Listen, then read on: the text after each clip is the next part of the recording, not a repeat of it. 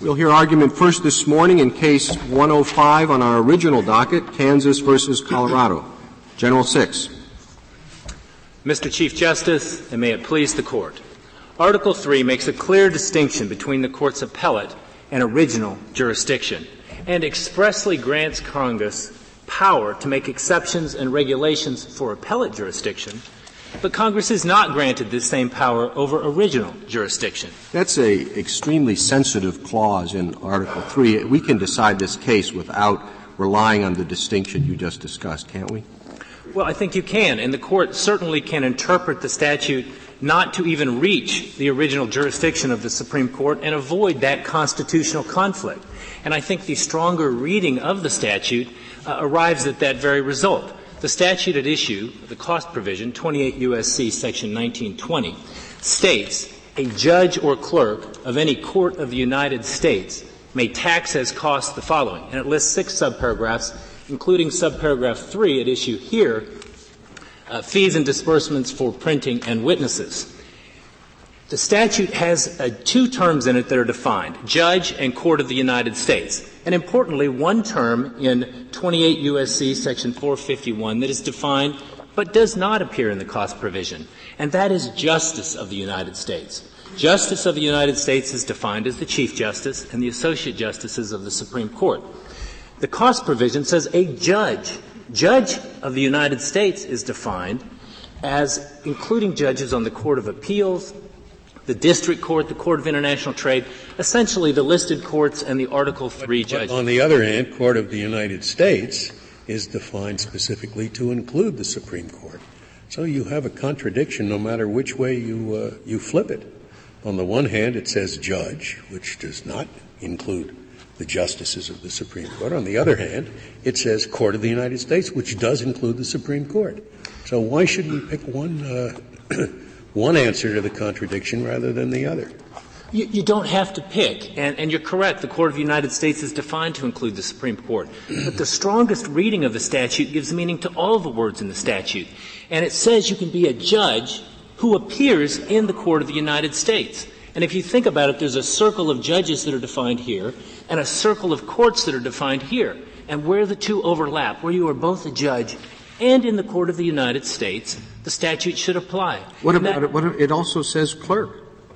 We may not be judges, but we certainly have a clerk. You do. And 28 U.S.C. section 1911, another provision in Title 28, specifically deals with the Supreme Court clerk.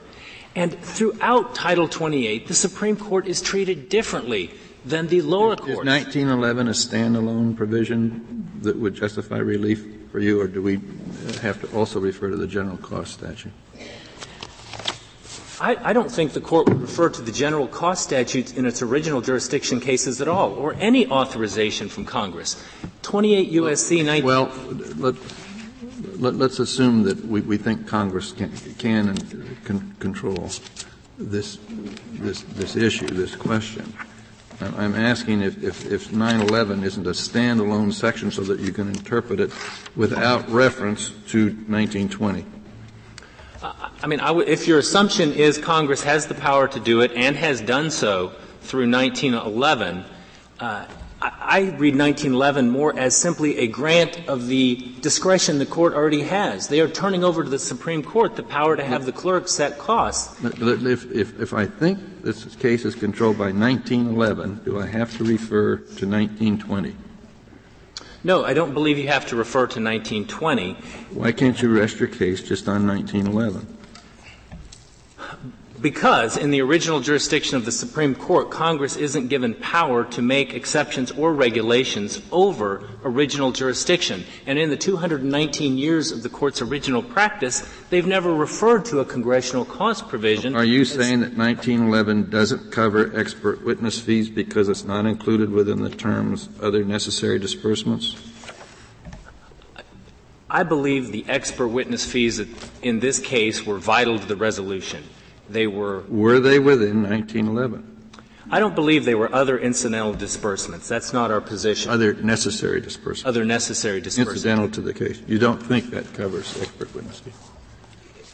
If If this Court determines that Congress has the power and has done through since 1911, has the power and done it through 1911, I certainly would accept that position as the result. However, I would point out to the Court that I think the expert witness costs and the work was vital to the resolution of the case here. If your reading of the statute is correct, then I take it we would have the discretion to decide what would be appropriate expert fees. Is that correct?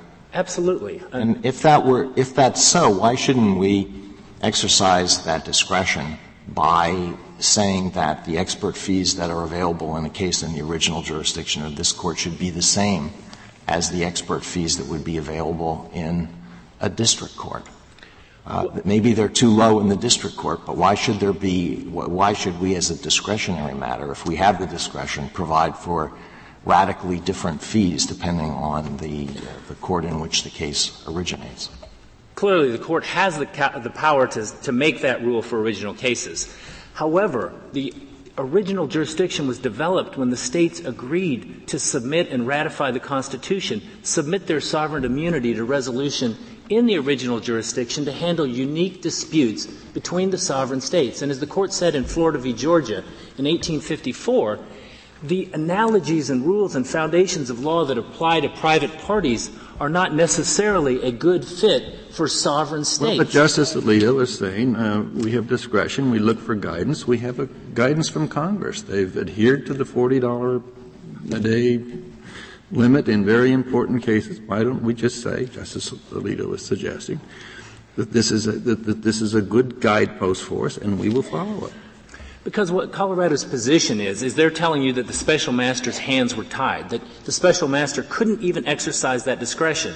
And a bright line rule that would say $40 per day. We're saying it's our discretion, and our discretion is guided by what Congress has suggested. So there's uniformity in the system and so forth.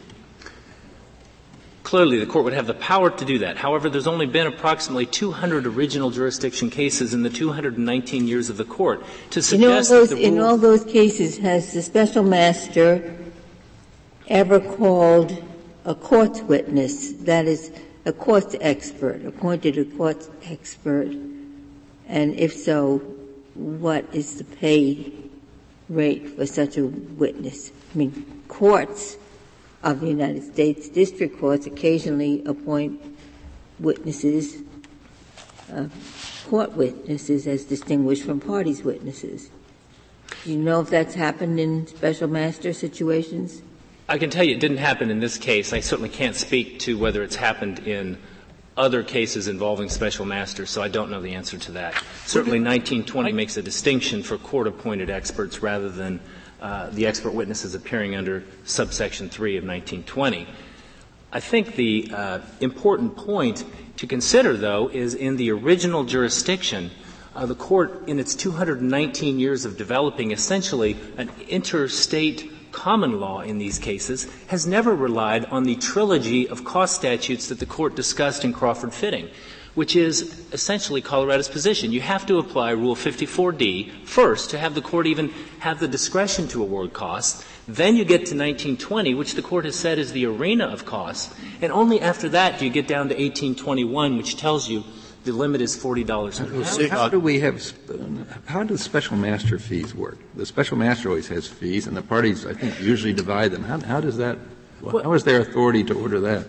Sure. Rule 53 of the Federal Rules of Civil Procedure deals with special masters in the lower courts. It has no application here and wasn't used. The special master's fees, which total approximately $1 million, just shy of that, were resolved by the parties after the special master was allowed to exercise discretion on that area of cost. Well, what if the parties hadn't resolved it? If they hadn't resolved the special masters? Yeah. How would what would be the authority of this Court to make an order that the special master be paid X dollars? Well, I think the authority of the Court comes from the order appointing the special master to handle the case and to do the specific things. Okay, we just regress one step. Where does the authority come from? To appoint a special master? Yeah. It's an inherent authority the Court has in original jurisdiction cases. So that the authority to compensate is inherent. The authority to compensate is inherent. In the judiciary. Would you make an inherent authority argument here? Yes. Regardless of original jurisdiction, appellate jurisdiction, would you say that this Court simply has the inherent authority to in effect, to decree these sorts of payments? Well, again, there is a distinction between appellate and original. In focusing on original, I think the Court has entirely the authority.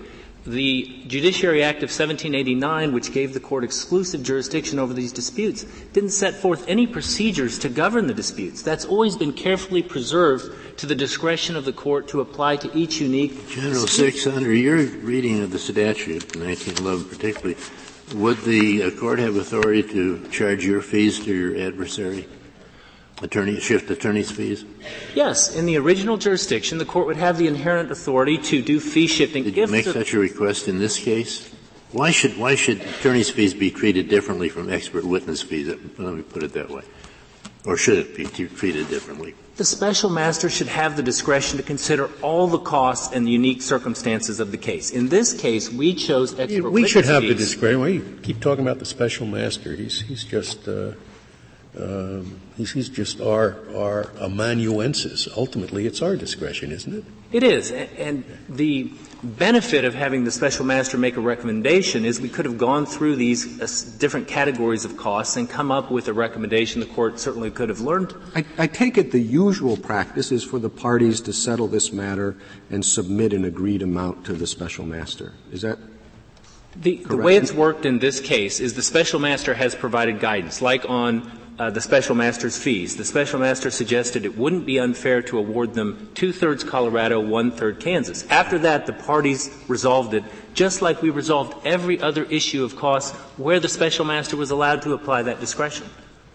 So then why are we here? I mean, we're talking about limited amounts, so much more is at stake on the merits.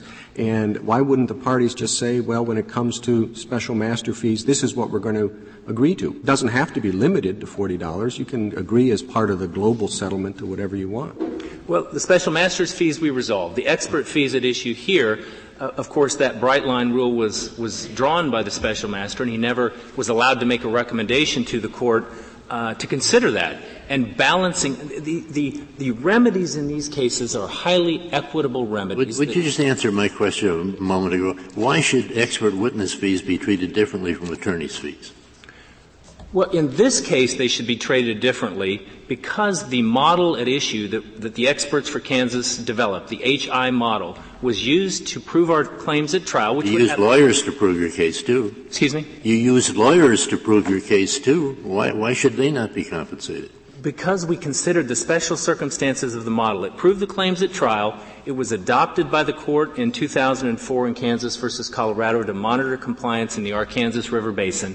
It's the water use. It's applied by the Colorado State Water Use Rule. So it was special features like that we wanted to present to the special master to explain why the fees should be fairly balanced and divided in a way other than he did.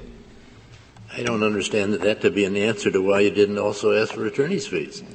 Well, in a particular case where perhaps a order of the Supreme Court wasn't followed or some other situation developed, fee shifting may be appropriate. In this case, we felt the expert model we developed was so vital that it would be persuasive to the special master and fair and equitable to award it to us.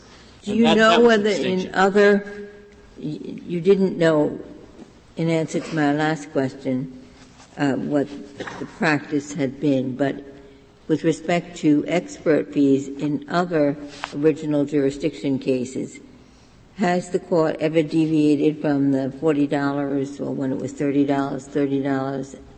In original cases, the Court has never referred to any of that trilogy of cost statutes discussed in Crawford-Fitting. But have they ever approved a special master's recommendation of a rate for the expert witness that deviates from the $40? I think the answer to that is yes, and I would direct the Court to New Jersey versus New York in 1931, which was a division of the waters of the Delaware River, and the Court pointed out in that opinion that a mass of evidence was presented to the special master. And on costs, the Court said, the cost of the cause shall be divided 35% to New Jersey, 35% to City of New York, and so on. The cost of the cause, I would argue, is the cost to get the case to the point where it was resolved. In the boundary dispute. Do you know whether there were expert witnesses in that case? It does not say in the published opinion exactly what the cost of the cause is. However, from a fair reading of the water distribution issues, I wouldn't imagine it would be possible to do that without experts. But I would point the Court to the boundary dispute cases where the Court has discussed the costs of surveyors, mappers, geographers, historians, and divided the costs in boundary disputes equally between the states. Not each state to bear their own costs, but divided them equally. And the experts that are involved in resolving a boundary dispute, I think, are no different than the hydrologists and engineers and the type of experts that we used in this case. You're right. They're all different. They did a lot of work on this. I know they did a lot of work on this.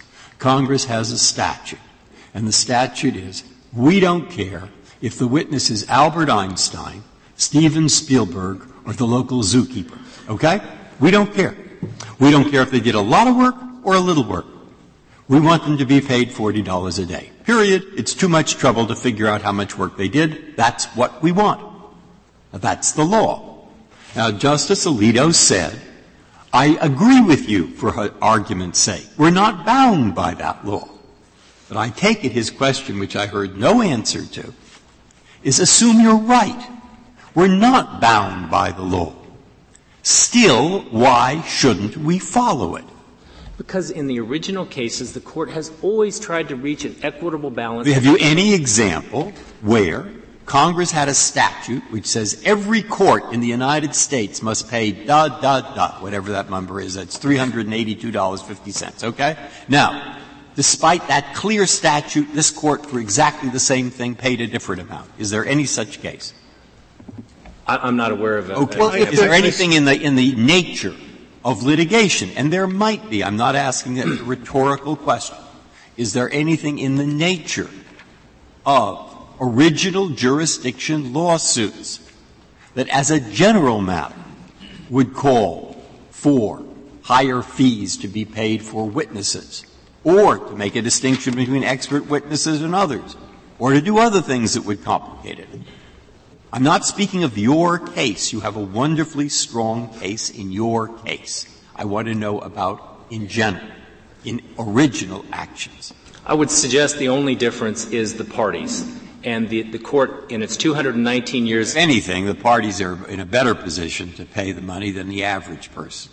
I assume your answer is that it's our business, and we don't have to agree with Congress. That we may think $40 a day for the zookeeper and for Albert Einstein is ridiculous. And therefore, if it's up to us, we would adopt a different rule. Isn't that your answer? It's exactly my answer. And you think if Congress can adopt a congressional... Well, I'm not sure that answer is at all adequate. Number one, what is there, as Justice Breyer pointed out, that's so different about this case from, let's say, one landowner is secretly and intentionally stealing another landowner's water, and he has no legal right to do that. And the only way the injured landowner can recover is to hire a very, very expensive expert, a hydrologist. And by the time he goes to court, he's really going to lose the benefit of the damages. Congress has said, too bad, that's the way it is. Why isn't it that way with states, especially, as Justice Breyer said, when states can really afford it better than the landowner anyway? What's the difference? The difference is the Court has indicated for original cases these are such disputes of a serious magnitude that can affect whole populations that the model case for even taking a case is where the acts between the states would be a casus belli, a type of thing that would lead to war. I haven't seen — I mean, the $40 limitation makes absolutely no sense, does it? I mean, I never saw an expert who would agree to spend the day appearing in court worth being called an expert for $40. I mean, the fact that — I guess I'm just repeating Justice Scalia's question. The fact that Congress has picked an arbitrary number with no basis in reality doesn't mean that we should do the same. I would agree. The special master's fees, for example, for one person, and he was an excellent special master, were almost $1 million. The appearance fees for the 22 experts Kansas had amounted to approximately $30,000. So that difference there, I think, demonstrates the very unfairness of the It's not unfair to have a rule which says each party pays his own experts, win or lose. That's the rule, isn't it? I don't think that's the rule in original jurisdiction cases. At least the Court has never said that. The Court has always... If you lose this case, if we were to follow Congress, we would have adopted a rule where, because the $40 is trivial, each party pays his own experts. Is that right or wrong? I think that's correct, but we didn't lose, and the Court found that Kansas proved that Colorado violated the compact for over 50 years by clear and convincing evidence. But one point I'd like Could we do this then? I think maybe in many cases that are technical, of nature, it might be quite a good thing for the losing party to pay the winning side's lawyers. The Court would have that ability to do that in original jurisdiction. Do that too. If we're going to have them pay the experts, why don't we have them, losing side, pay the lawyers' fees? That would be quite a revolution. Because in the original jurisdiction cases involving prevailing party or litigious cases, the Court has traditionally and historically awarded the prevailing party costs. And if Congress can make a congressional limitation on costs, Congress could pass a statute that says you have to take all original jurisdiction cases, or you can't use special masters, or you can't use certain special masters in cases involving Colorado and Kansas. Could it say that for the lower courts? I mean, you're trying to distinguish what it can say for the Supreme Court when the Supreme Court is the trial court, vis-a-vis what it can say and has said for the lower courts. Yes, it could say that for the lower courts. Why? Because you think that so long as Congress could not create the lower courts at all, once it creates them, it can tie their hands to any sort of absurd rules? I think they could pass a rule like they did, Rule 53, which allows for special masters, and they could, through the Rules Enabling Act, pass a rule that says you can't use special masters. I think you get into whether that... I just don't agree with your assumption that just because Congress need not have created any lower federal courts, the only federal court required by the Constitution is this court. Therefore, once Congress creates them, it can do whatever it wants with them. I don't agree with that.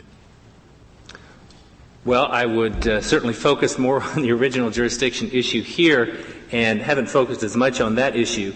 But when we award the special master's fees in original cases, do we specify who will bear those fees? Yes, you do. And you do in the cases that have discussed costs. For instance, in boundary disputes cases, you have suggested the cost of the cause will be divided equally. In litigious cases, that they'll be awarded to the prevailing party. We include the special master's fees as part of the costs that are allocated? Yes, and in this case, the parties have agreed to that and never made an issue about that, and there's no... Why did the parties agree to it if we do it? In other words, if we say in our orders who bears the special master's fees, why would the parties agree to it? Well, in this case, maybe I misheard your question.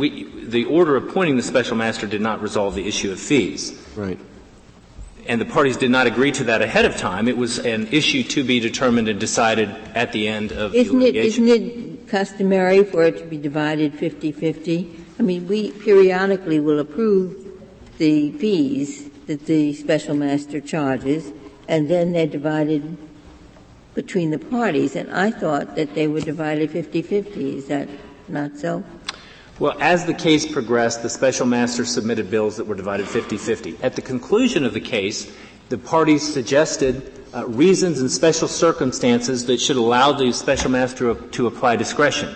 He then suggested it wouldn't be unfair to award the special master fee costs 2/3 Colorado, 1/3 Kansas, because of the unique features of the case. And the parties then settled the special master fees with that guidance. Of course, I think you gave the answer earlier. Rule 53 allows for an order to say that one or both parties shall pay the special master fees. So if we're going to follow other analogies, we don't have much problem here with expert witness fees. With special master fees. It's under Rule 53. Of course, you say we don't have to follow that as a model. But it is a model if we were to look to congressional and to other rules. It is a model. However, the Court has always carefully preserved its discretion to treat each dispute between the sovereign states as a unique dispute. And the Court never even enacted an action rule until 1939. So after 150 years, and in 1939 the Court enacted Rule 5, which just set up the bare minimums of commencing the action. And Rule 17 today has essentially the same framework that tells the parties how to start the action, but reserves all the other rules to the discretion of the special master. It does point to the Federal Rules of Civil Procedure and the Rules of Evidence as guides, but not binding mandatory rules that tie the Court's hand. What is magical about original actions? I mean, what is magical is that we are the only court that is required by the Constitution. But we're not just the only court for original actions. In all appeals, can Congress prescribe division of costs and expenses in the appeals that come to us from the lower federal courts? Well, the Court has in 1913 determined that, in 1912, that when a case is affirmed, the Supreme Court can adjudge costs for damages and delay. So they have directed, I think, a regulation at the appellate jurisdiction, but never at the original jurisdiction. You mean Congress has done that? Congress, I'm sorry. I'd like to reserve the remainder of my time for rebuttal. Thank you, General. General Suthers. Mr. Chief Justice, and may it please the Court. The special master in this case found clear direction from the statutes, and rightly so. Section 1821 of Title 28 is unambiguous. It provides that a witness in attendance at any court of the United States shall be paid an attendance fee of $40 per day in addition to travel and accommodation allowances. Section 451 of Title 28 defines Court of the United States to include this Court, the Supreme Court of the United States, and that definition has been part of the statute since 1948. Because witness fees are only at issue in the Supreme Court in cases of original jurisdiction, it's apparent that Congress intended the limit set forth in 1821 to apply in such cases. So what if they said, in original actions, no fees shall be allowed to any special master appointed by the Supreme Court? Chief Justice, it would then be up to the Court to decide whether that's somehow an intrusion into your authority. Well, if we allow Congress to regulate fees in our original jurisdiction in that matter, it seems to me that we've given up the principle and we're just negotiating over price.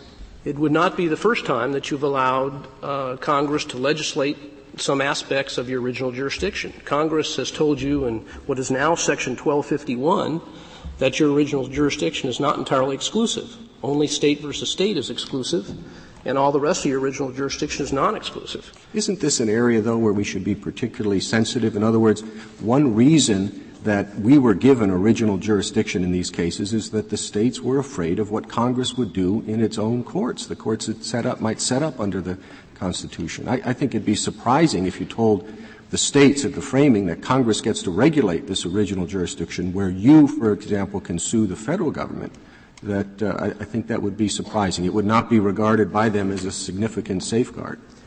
Chief Justice, if it was such a sensitive issue, why is it we're now in 2008 and this Court has never decided to enact any kind of rules? But we don't know, General Suthers, do we know what has happened in past original jurisdiction cases? And maybe it hasn't come up because other special masters have said, yeah, we'll give the expert witness a reasonable fee for services commensurate with the qualifications and the work that the expert has done. We don't know if that hasn't happened in the past, do we? Justice Ginsburg, we looked at it very carefully, and it's difficult to research, but we could not find an original jurisdiction case where there was an award of witness fees outside this $40 per day limitation. Did you find any cases where the special master had appointed his own witness as distinguished from the parties? No, we did not. But you recognize that if the special master appointed a witness for the court, that witness would be paid a compensatory fee? whatever the special master determined was appropriate. That's correct. Now, in a case like this one, where the nature of the work that the expert did seemed to be very helpful to both sides, isn't it odd that the special master chose a court expert? That expert would be compensated fairly, but if you have one party calls an expert who renders great service to the court, to both sides, doesn't get compensated. Isn't that an anomaly? The special master, Justice Ginsburg, found clear direction from the statute and did not believe that he had an option in the matter. If you're talking about the unfairness of it, number one, this situation here is no more unfair to Kansas than any litigant in federal court. And number two, it's appropriate matter to take to Congress. The last time they changed it was 1990 from $30 to $40.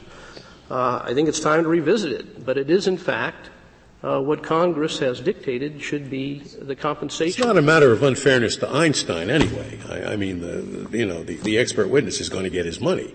That's correct, Justice. They certainly did in this case. The question is, both sides can vouch for that. The question is whether one side can get some money from the other to help pay for it. Do you happen to know whether, at the time the original jurisdiction of this court was established, there was such a thing as the charging of expert witness fees? Justice Scalia, I do not. We do know I don't either. that it's 1853 when, for the first time, Congress, desiring to have uniform fees, began the structure of expert witness fees, started at $1.50 a day in 1853. May I ask you a statutory question just about the application of the statute? As you pointed out, if the $40 applies, it's because it is, in effect, a determination of a particular item under Section 1920. Judge or clerk of any court of the United States may tax his costs. My question is this. One of the items covered by 1920, one of the items that a judge or clerk may tax, is fees of the clerk. Under Section 1911, which relates entirely to the Supreme Court, there is a provision that the Supreme Court may fix the fees to be charged by its clerk. That is totally redundant if 1920 covers the Supreme Court of the United States. Doesn't it follow, therefore, that Section 1920 was, despite its reference to any court of the United States, doesn't it follow that that statute was not intended to apply to the Supreme Court? And doesn't it follow from that either the Supreme Court's authority is to fix the fees if this is a fee to be charged by the clerk, or in the alternative, that there's no statute on it at all? But the main point is, unless 1911 is totally redundant in referring to fixing the fees to be charged by its clerk, then 1920 must not cover the Supreme Court. Justice Ginsburg, 1920. I'm greatly flattered. I'm sorry. Justice Souter. Justice Souter. Sorry. Justice Souter. You're not the first to have done that. 1920. There may be some redundancies in it, but it's much more expansive than is 1911. It talks about court reporter fees, printing. It is. No question about that. I recognize 1920 goes a lot further. But there's no need in 1911 to say that the Supreme Court may fix the fees to be charged by its clerk if the Supreme Court is already covered by 1920. Justice Souter, I think if you look at the history of it, 1911 was enacted at the same time. There's a separate statute that applies to the Court of Appeals and to the district courts. I think it's like 1913 and 1914. So I don't think that you can. In other words, if it's redundancy, it proves too much, is what you're saying. Yes. Okay. And I think the important thing about 1911, in response to Justice Kennedy's question, it is limited to fees charged by the Supreme Court clerk, costs of serving process, and incidental disbursements. It does not address witness fees. And in Arlington, do you think it includes printing fees? 1911 does not. unless So you don't think that incidental get the disbursements. right number. You don't think that 1911 would allow the clerk to charge for printing fees? As an incidental disbursement, it may, but it clearly does not address witness fees. Well, but the reason I ask is because printing in 1920, printing and witness fees are in the same sentence. And I don't know whether printing would be considered an incidental disbursement. If you allowed printing, then I think you'd allow witnesses under 1911. I do know that in Arlington Central School District versus Murphy, citing Crawford Fitting, this Court made clear that no statute will be construed to authorize taxing witness fees and costs unless it refers explicitly to witness fees. It is, I mean, if we want to really get a little complicated, see, you have 11, and 11 talks about the Supreme Court fees. And then we have 20, and that talks about all the other fees, right? Okay. So the thing is, you can't pay money in the United States unless you have some authorization. But 1911 gives the Supreme Court some authorization to fix fees. Now we look back at 1821. And 1821 tells you how much mileage per diem and subsistence will be. It says he will be paid an attendance fee of $40 per day. Doesn't say you couldn't pay him more. Just says that's what he's entitled to. Now, of course, in the lower courts, you can't pay him more because there's no authority to pay him more. But in the Supreme Court, there is authority to pay him more. That comes out of 1911. I mean, I grant you that this is what I'm actually doing here is I'm trying to avoid this problem of whether Congress can start legislating the details of original jurisdiction, rules and so forth. There's some desirability here constitutionally to prevent ourselves from going down that road. So I'm deliberately being gimmicky. But what do you think of this gimmick? Well, not much. That's fair. This Court's decided 3 cases regarding the application of 1821. Yeah. Cases in which litigants, like Kansas, were trying to get around in federal court this witness fee limitation, starting with Crawford Fitting. In that case, you held that a prevailing party who seeks reimbursements for fees paid to its own expert is limited by this statute unless we're talking about a contract or express statutory. Which part did they think limited it? Was it 1821 they thought yes. limited it? And by the way, there is a contract here. It's the compact between 1949 compact between Kansas and Colorado. And in an ordinary case, if a witness never does go to court, but just goes to a deposition, that's the only thing, goes to a deposition. Does he get paid the $40? He goes to a lawyer's office. He's never in attendance at a court. But do they count that as being in attendance at a court?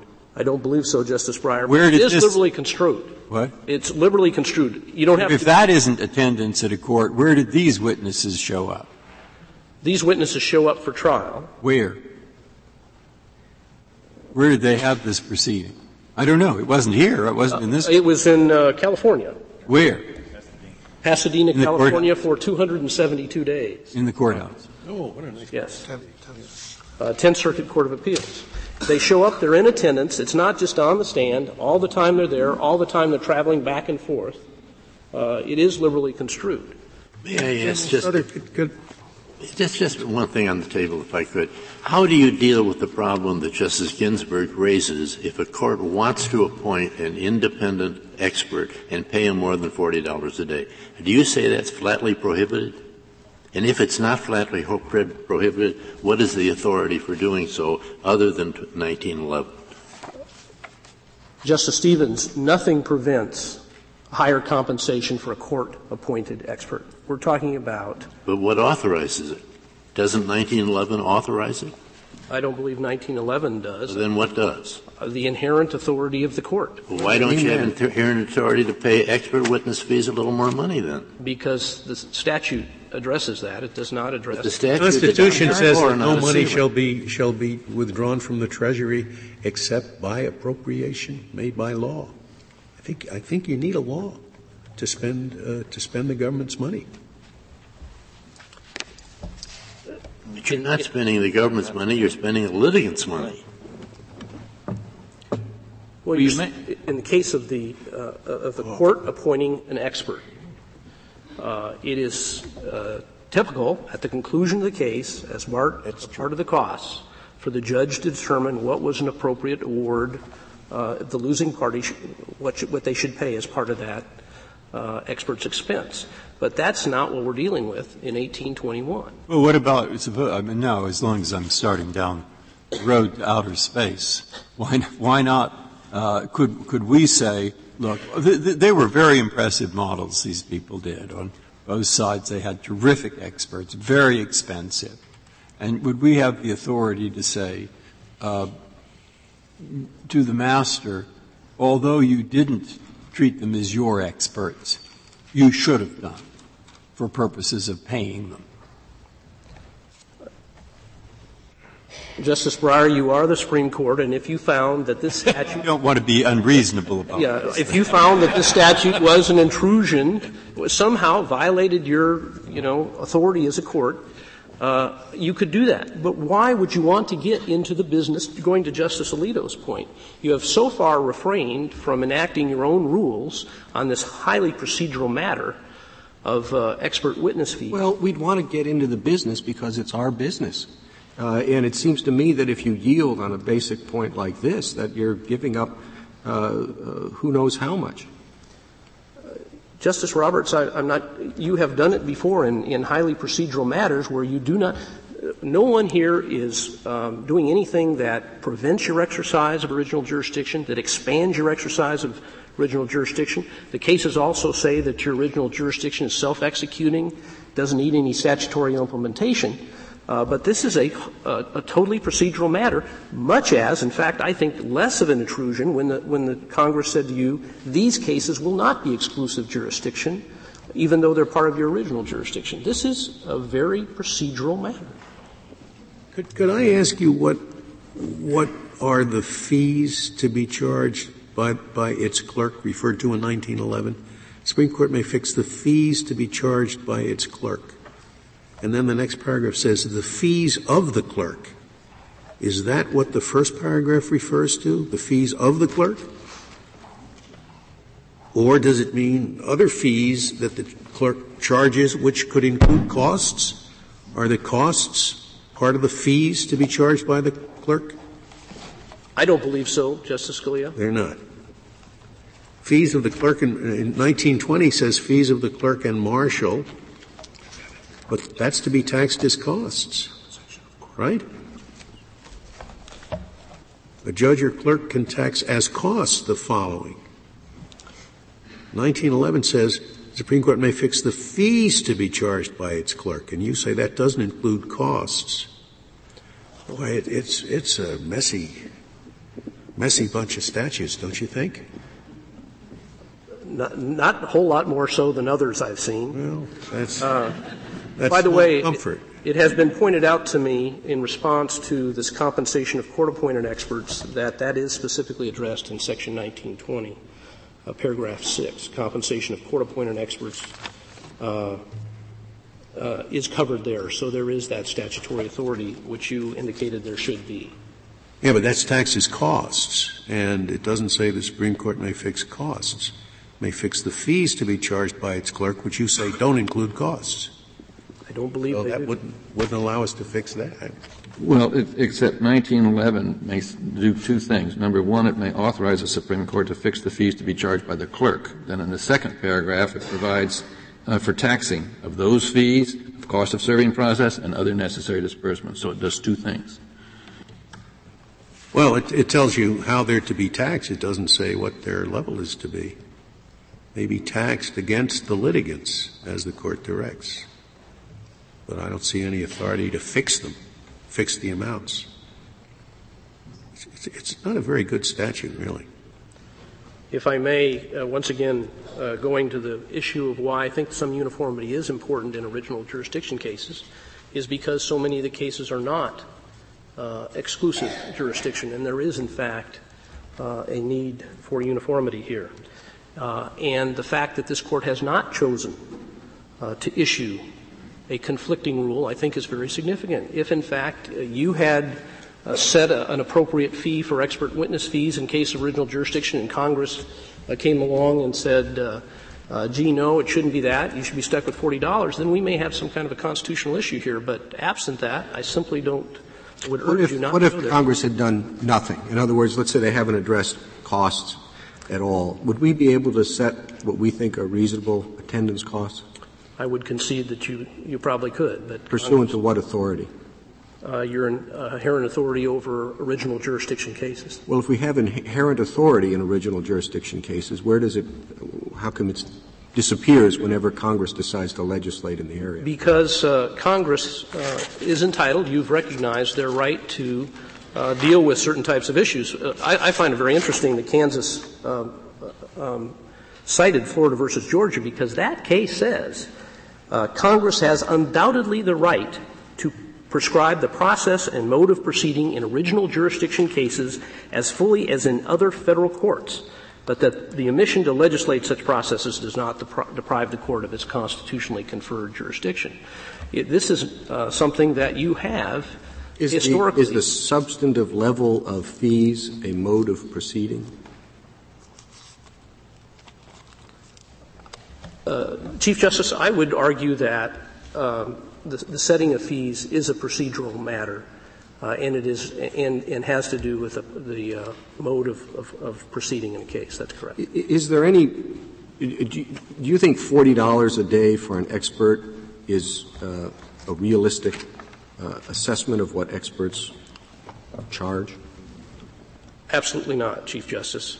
And in fact, of course, as I think Justice Breyer pointed out, Einstein does not only get $40 a day. We pay them a lot of money. But Congress has decided $40 is what they get. Congress ought to revisit it. There's no question about it. Parties pay a lot of expenses, and then they may or not be reimbursed to the prevailing party, but the prevailing party in our system certainly doesn't get anything like the full cost of the litigation. That's correct, Justice Ginsburg. They certainly do not. Experts in this case were paid lots and lots of money, and they don't even get that when the court has – it's not – at least the trial courts. Maybe lawyers get even more. And you don't get that back either. That's exactly right. Can I just get clear on your view of inherent power? As I understand it, when you answer that in a situation in which the slate is completely clean, we would have inherent power, you're using inherent power in effect to be a kind of default power. If Congress hasn't acted, somebody's got to do something. That's got to be us. So we would have the authority. But you are not using the term inherent power in the sense of being a power which is sort of essential and indefeasible by Congress in any respect. Is that That's correct, Justice Souter. To the extent that there was nothing applicable to this and it came before you, should expert witnesses get compensated some amount, Congress hasn't spoken on it, I would think, as a matter of default, you could say yes. But I think you think there is any inherent power in, let's say, this Court, just keep it simple, that Congress, in effect, could not eliminate? For example, if Congress passed a statute saying the Supreme Court of the United States shall not have authority to punish direct contempt, would that statute be constitutional in your view?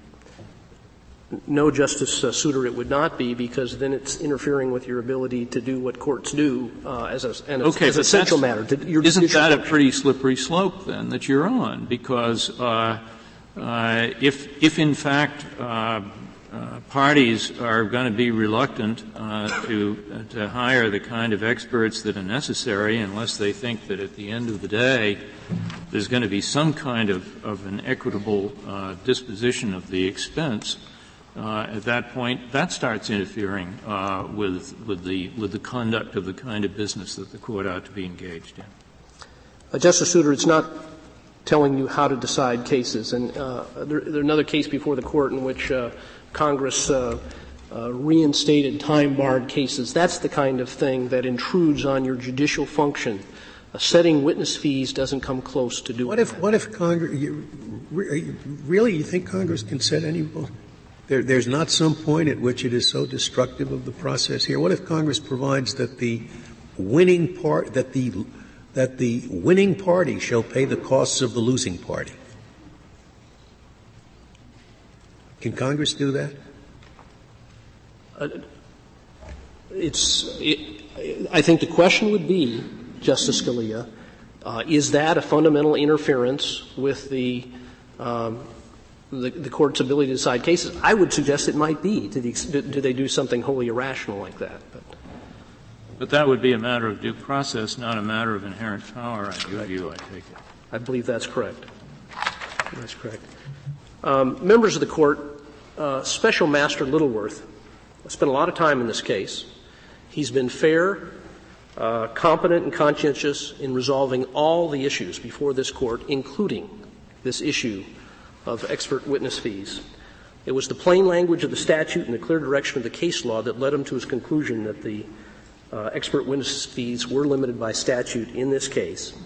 We would ask you to deny Kansas' exception to the final report and that the Court should enter the proposed judgment and decree.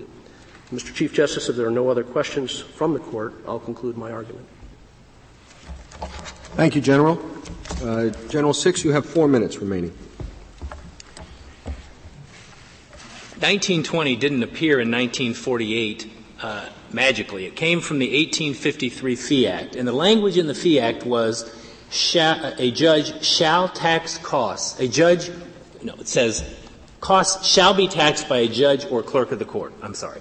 And 1920 says a judge or clerk of any court of the United States. In 1853, as the Court has discussed in Alyeska Pipeline, the Fee Act applied to the circuit and district courts. It says that in its title. And judge in 1853 meant a lower court judge.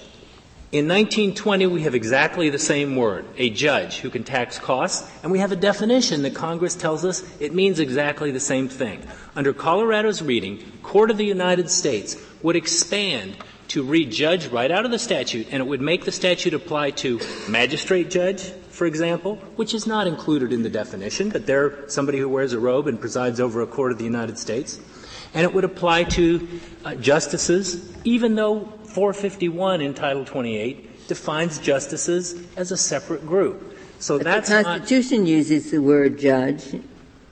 A judge of the United States is a Supreme Court justice or a judge of an inferior court. Well, and certainly Congress isn't tied to the way the word is used in the Constitution, no more than the paper I got on my way in here told me not to refer to any of you as judges. The point, I think, is that the Fee Act was carried forward to 1920, and the language is almost the same. The only thing they've added is a definition of Court of the United States. And if after 168 years Congress is going to tread on the Court's original jurisdiction, they ought to at least have some express language that they intend to do so, or the Court could at the very least adopt a clear statement rule that would require Congress to say, we're going to do this now. We've never done it in our history, but now, after 168 years, we are. Not only that, Colorado's position relies on the fact that they did this in 1948, and it's gone unnoticed by the Court, any major treatise or commentary. Well, I'm sorry, Sid, I got mixed up on my dates. The words in any court of the United, what the words are now is in any court. It's a court of the United States includes in 451 courts. When did that language come in? In 1948. In 48? Yes. So the inclusion wasn't there till then. Now, normally in the 48 revision, the rule is they intended to make no substantive change. When they did intend to make a substantive change, they said as much. So is there anything in the history of that suggests they intended to make a substantive change here? No, there isn't. And they changed. So in other words, the language, in addition to the courts listed in Section 451 of this title, those words I just said have no appearance in the statutes before 1948. Yes or no? Yes. They do appear before? No, they do not. First time in 1948. First time in 1948, so they were put in there by a revisor. Yes. And there is no indication the revisor intended to change the meaning that pre-existed. Yes. Okay, I got the argument. Thank you. And they did change something else. They changed shall to may, and they gave a reason for that change. Thank you, Mr. Chief Justice. Thank you, General. The case is submitted.